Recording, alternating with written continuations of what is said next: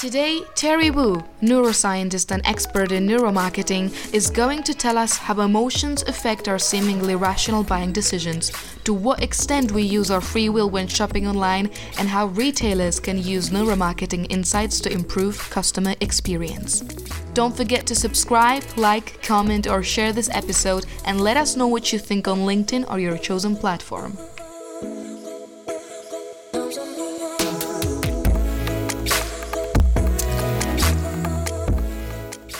Everybody, welcome to another episode of CX Insider. I hope you all started the new year with achievable resolutions and powerful mantras. Today, Louis and I are going to speak to Dr. Terry Wu about neuroscience and its application in marketing and customer experience. Dr. Terry Wu, a specialist in neuromarketing, started his own online marketing company almost 20 years ago. Before that, he had received his PhD in neuroscience. Hello, Terry, how are you today? Hi, Valentina and Louis. I'm doing well. Nice to be here.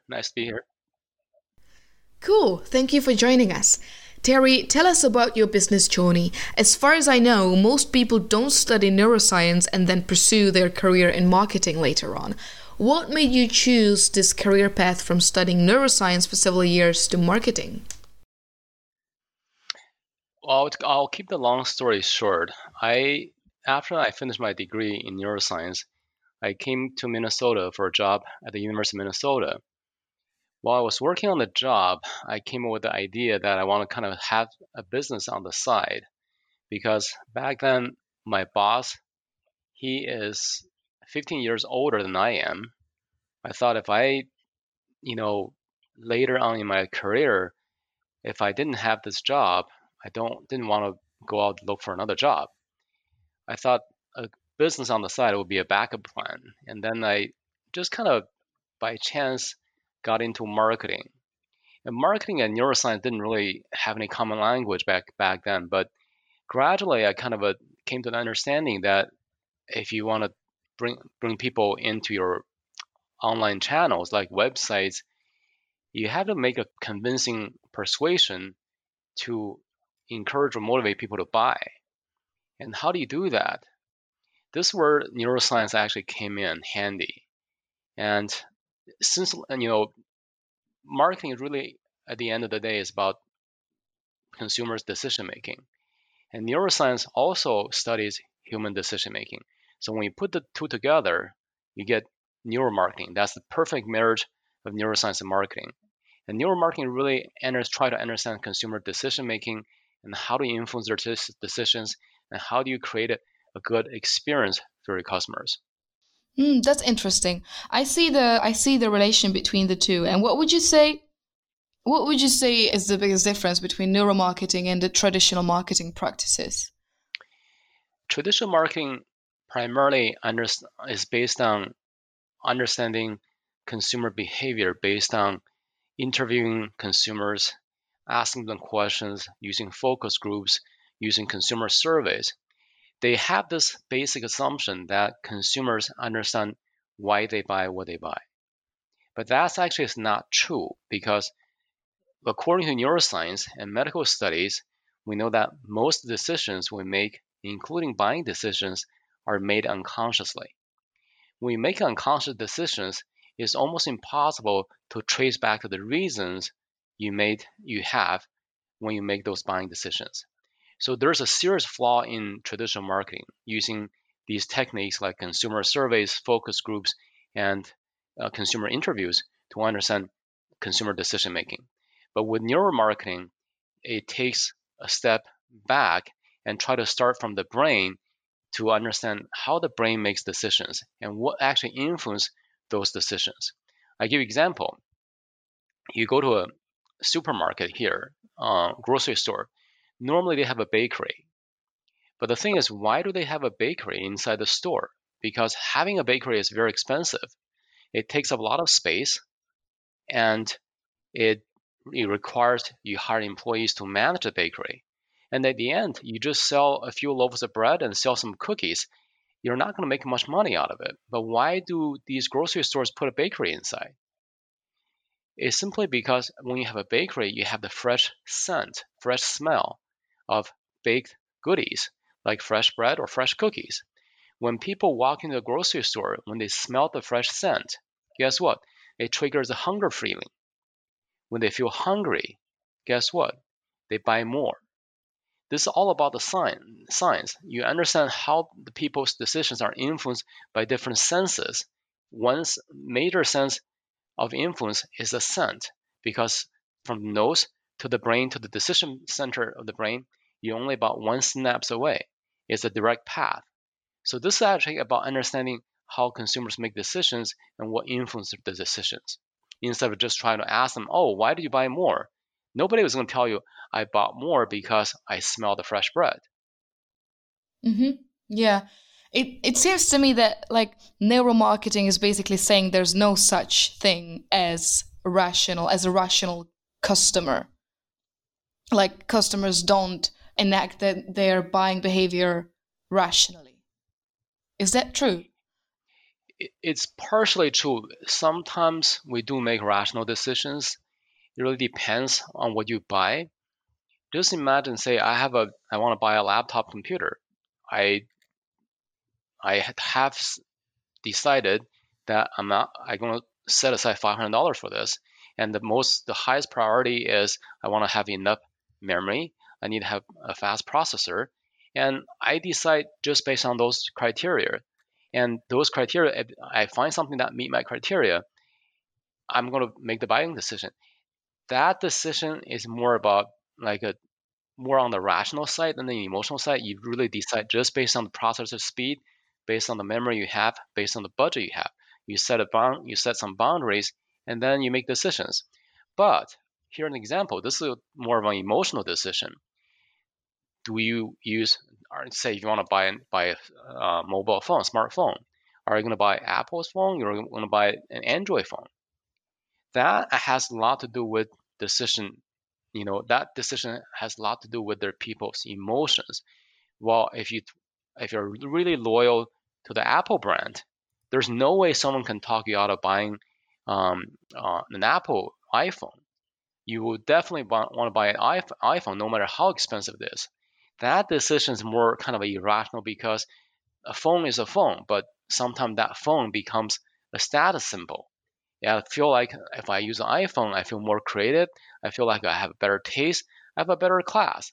The same thing goes with buying cars. Why do some people spend $60,000 or $100,000 to buy a BMW versus $20,000 buy a Toyota? It's not really just about the car, because both cars can take you from your home to a grocery store. But if you drive a BMW, you want to drive from your home to your country club. You want to hang out with your friends. That's give you the status. Driving the car is not about the car. It's about the experience. It's about how you feel. This is really how people make decisions. They make decisions. One thing is they can make decisions based on the rationality. The other thing is they make decisions based on their feelings. When they make decisions based on their feelings, their decisions tend to be more irrational. Speaking of a rational and emotional customer and behavior, when it comes to online shopping, for example, people sometimes experience this sudden urge or sudden need of buying something immediately at the given moment. And this is something called impulsive buying behavior.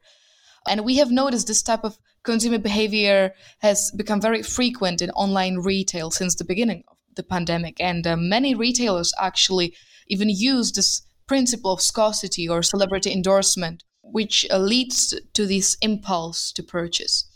My question is, do we know what is happening in a consumer's mind when they are impulsively buying items? Yes, let me give you a kind of a quick introduction on how the brain makes decisions. The simplest way to conceptualize the human decision-making process is to think that the brain has two systems. One system is the rational brain, the other system is the emotional brain. The rational brain is right inside the forehead. We call this part of the brain the frontal cortex. The frontal cortex is heavily involved in reason and logic. We have the rational brain, we have the emotional brain. The rational brain becomes very active when you're solving a math problem, learning a new language, or writing a business plan. The rational brain has another very important function, that is, it controls our impulses. The impulse control is what really separates us from all other animals. When this part of the brain becomes active, we become more rational. Neuroscience studies have shown that when we're making decisions, the rational brain and the emotional brain become very active. So our decisions are the results of the complex interplays between the rational brain and the emotional brain. But when we're under stress during this pandemic, we're fearful, we're stressed, we're scared. And guess what? When you're under strong stress, the emotional brain can turn off the rational brain. You become more emotional than rational. When you do online shopping, and we saw this behavior about maybe over half a year ago, at the beginning of the pandemic, when people start buying toilet paper. That was a very irrational decision because toilet paper does not protect us from the virus, and toilet paper, there was no supply shortage of toilet paper, and also crowded places were not where you want to be at the beginning of the pandemic. But people bought stockpile toilet paper simply because they were scared. They became very irrational, and they follow the crowd, and the crowd decisions make them feel safe. They decide based on how they feel instead of how they think. When it comes to online shopping, impulsive online shopping, during the pandemic, we're in a heightened emotional state. When we're experiencing intense emotions, our emotional brain can turn off the rational brain. We become less rational. That's why you see during the pandemic, people's buying behaviors become more impulsive, simply because the rational brain very often goes offline when we're under stress. I see. That's very interesting.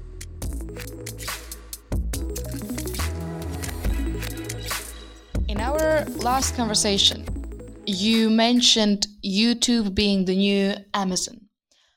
Looking into the future, 2021, do you think that live stream or video could become new channels for customers to do shopping? It can be. Live stream shopping has not really taken off. Here in the United States, we have QVC and HSN. They are the TV shopping channels. You watch the TV shows. They schedule different products at different time slots, and then they demonstrate what the products can do, and you buy them. The live stream shopping has not really caught up here in the United States, but I can see why it can be a very popular, very useful way to uh, persuade customers to buy. Because if you go to Amazon, the shopping experience is completely interaction between a customer and a website. There are no people out there showing you, demonstrate to you what the product looks like, how does it fit in your life, even how big it is, and what it looks like holding in your hand. But by having this live stream shopping, video shopping on the internet, you can create that missing piece of the shopping experience. And you tell people this is what it looks like, this is how big it is, and this is what it feels like when you hold it or when you use it. That experience can actually make it easier for people to make decisions. Since the beginning of the actual COVID-19 pandemic, quite a few reports have been published saying that many people find themselves in a difficult financial situation, and this leads them to a very distressed state of mind. And accordingly, banking institutions are worried that this will lead the customers to make poor financial decisions. Why, Terry, why do you think that consumers tend to make poor decisions when they are stressed? As I talked about earlier, we have the rational brain, we have the emotional brain. These two systems interact with each other a lot. But the emotional brain actually is the boss in making decisions. About 95% of our decisions are all driven by our emotions and impulses.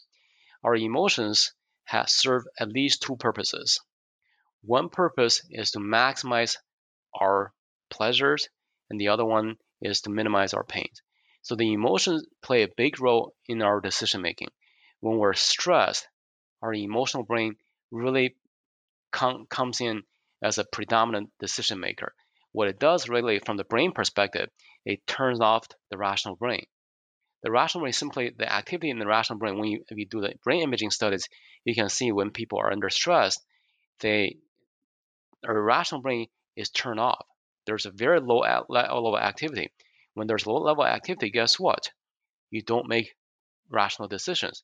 So I'll give you an example when the rational brain has lower activity. When we're dreaming, where our dreams are so weird and so strange, we do really crazy things. When people are dreaming, the activity in the rational part of the brain, the frontal cortex, is very low. So you don't have any control of our decisions anymore. You don't have any control of our rationality anymore. So when we're under stress, our emotions tend to take over. And when our emotions tend to take over, we make bad decisions. I'll give you an example. This is kind of not related to the financial situation, but this example really demonstrates what happens when people are under stress. Their decisions can be very strange. This study actually looked at how the name of the hurricane can really influence the casualties of the hurricane. Here in the United States, we just had a very busy hurricane season. I'll give you this example. Imagine two hurricanes, Hurricane Adam, Hurricane Amy. They are the same. They're in the same category. They carry the same amount of rainfall. They're heading to the same destination. Do you think Hurricane Adam or Hurricane Amy is going to kill more people? I reckon Amy is going to kill more people because people are going to take it less seriously than Adam. Exactly.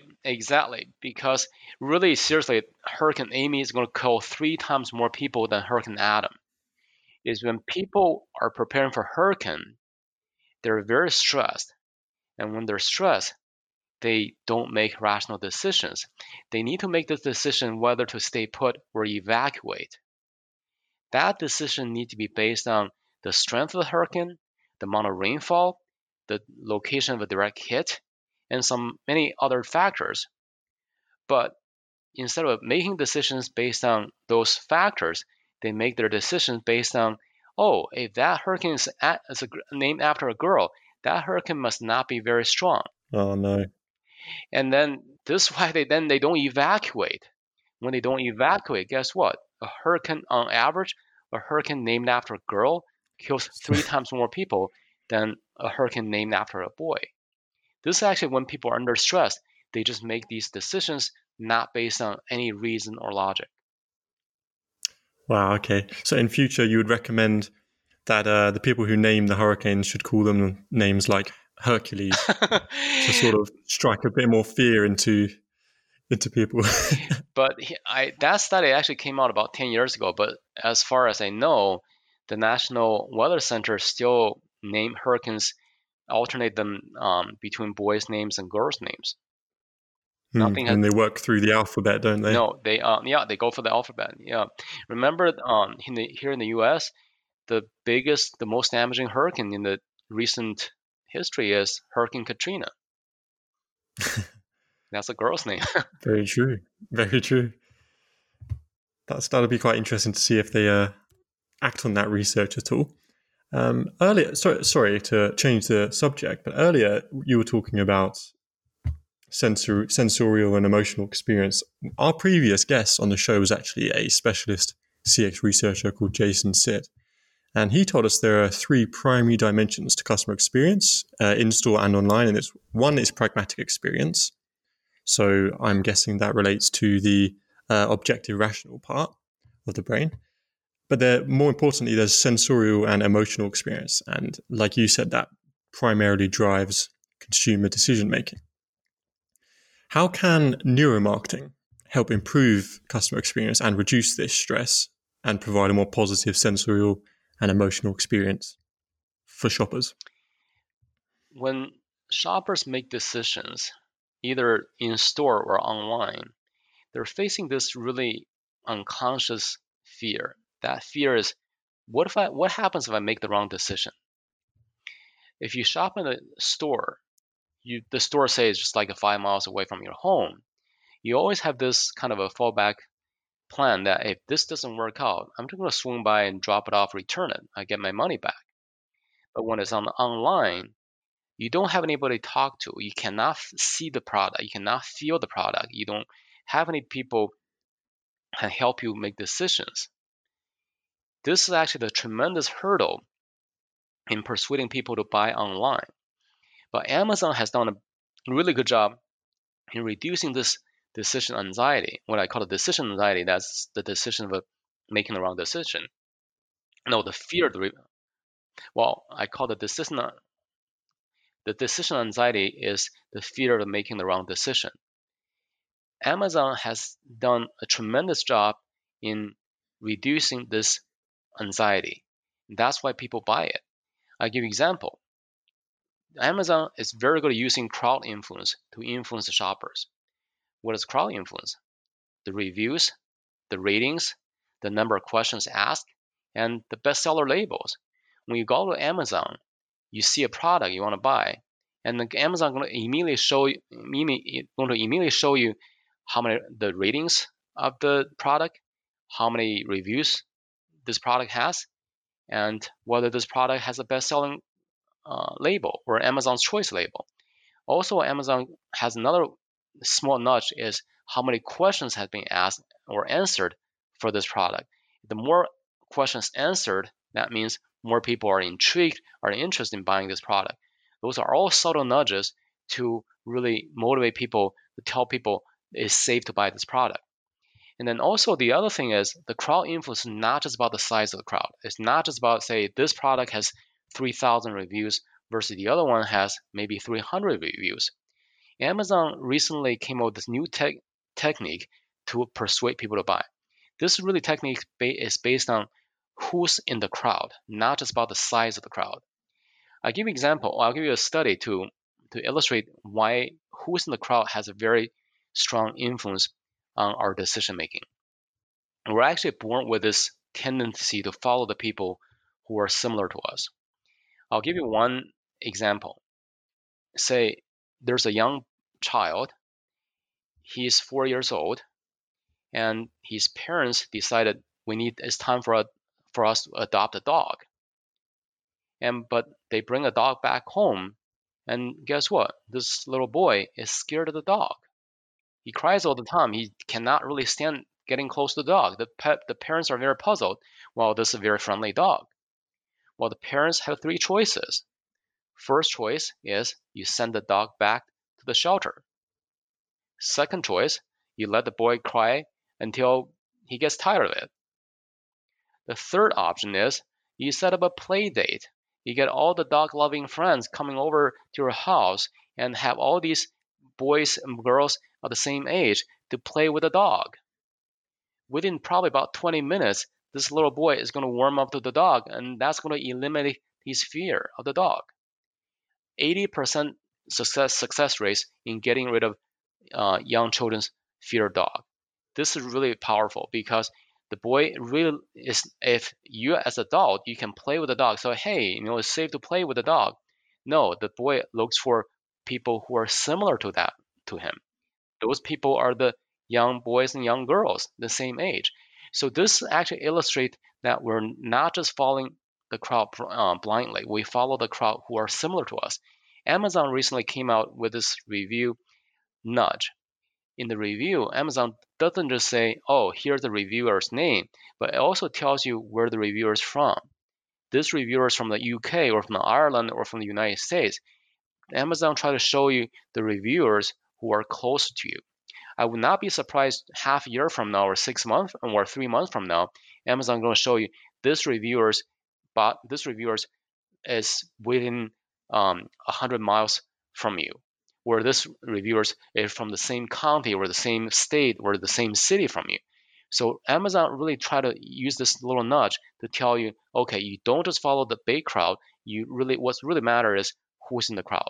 Use the crowd influence to reduce that anxiety you have when you make decisions. Absolutely. Yeah, Amazon have definitely done a great job with social proof, providing social proof to customers. And it's almost like they're taking the free will away a little bit during your shopping experience, because there's also the feature customers who bought this frequently bought this. So Hmm. would you say that Amazon has designed Yeah. the customer journey for us? Yes. Amazon.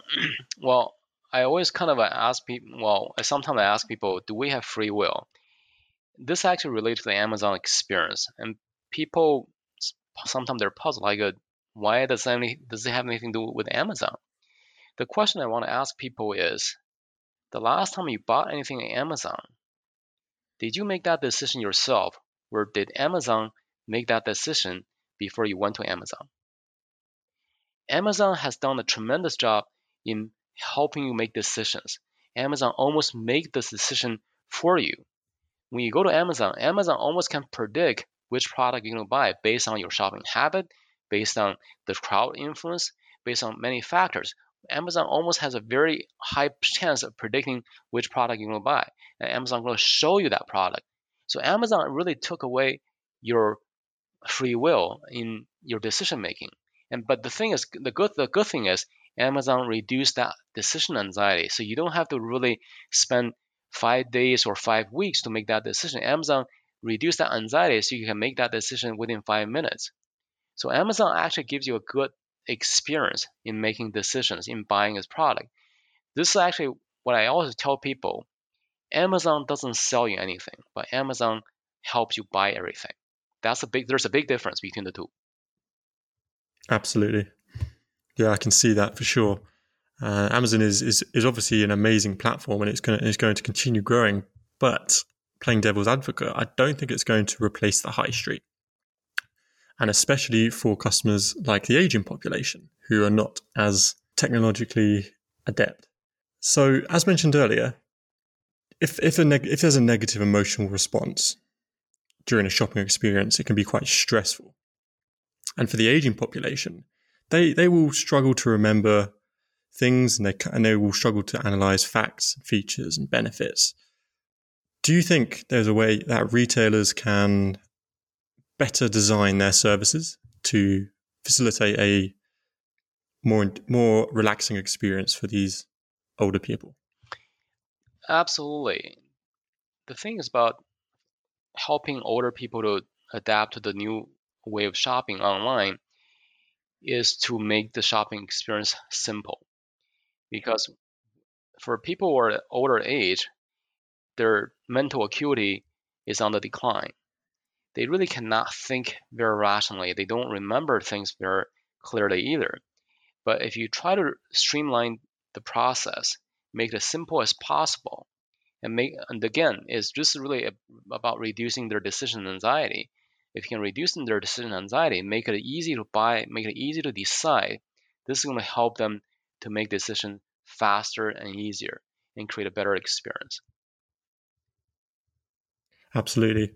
One shopping experience that I personally think is amazing is the Apple experience, as people call it, because it's wonderfully simple and there's so much sensory opportunity to feel the products. And I think retailers could learn a lot from that. Yes.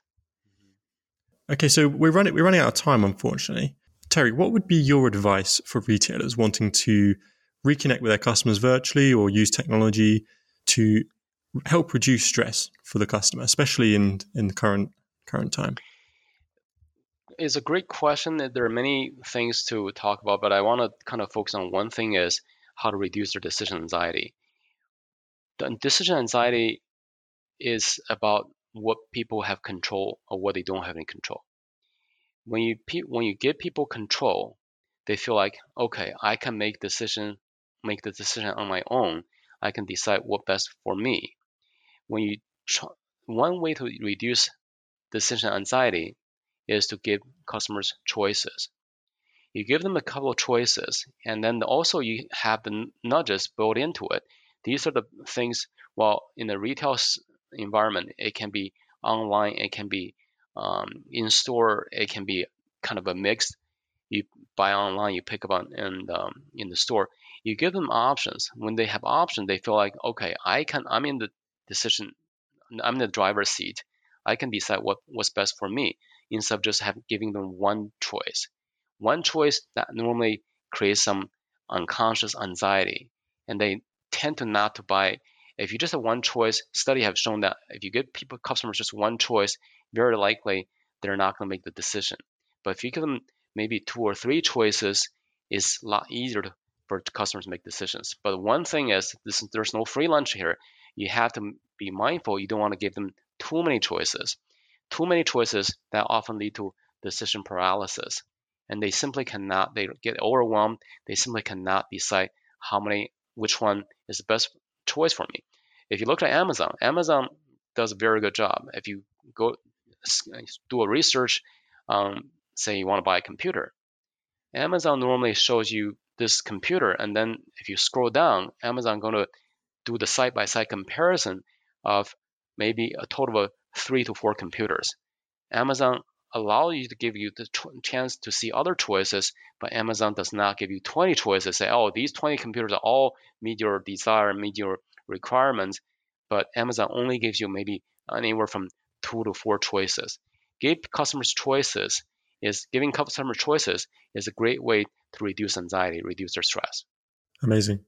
They actually done the study, really interesting study. This had been mentioned in several books. Is Williams-Sonoma. In the 1980s, Williams-Sonoma introduced the first bread making machine in the US market. And they came up with just one model. It didn't sell. It didn't sell very well. And then people back then, they didn't know what this was and didn't know whether this was good value. And then Williams-Sonoma did something very clever, but it's kind of counterintuitive. They introduced a bigger, more expensive model. The bigger, more expensive model did not sell very well at all, but the original model started flying off the shelf.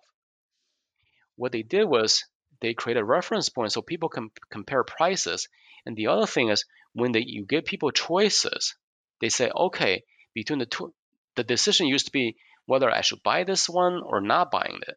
Now the decision is whether I should buy the smaller one or the big one. So you shift their decision from buying versus not buying to buying which one. That's actually a very kind of a clever shift in their decision-making process. And that's about giving people one additional choice so they can decide which one I'm going to buy, instead of whether I'm going to buy this or not. It's incredible to see how the subconscious mind works when the consumer has 3 or 1 or 4 options to choose from. I've got one last question for you, Terry. You've recently launched a brand called Why the Brain Follows, focusing on leadership development. And on the actual website, I found a statement saying that traditional leadership is in crisis. How exactly would you say it is in crisis? At least in the US, during the pandemic, leadership is failing at all levels.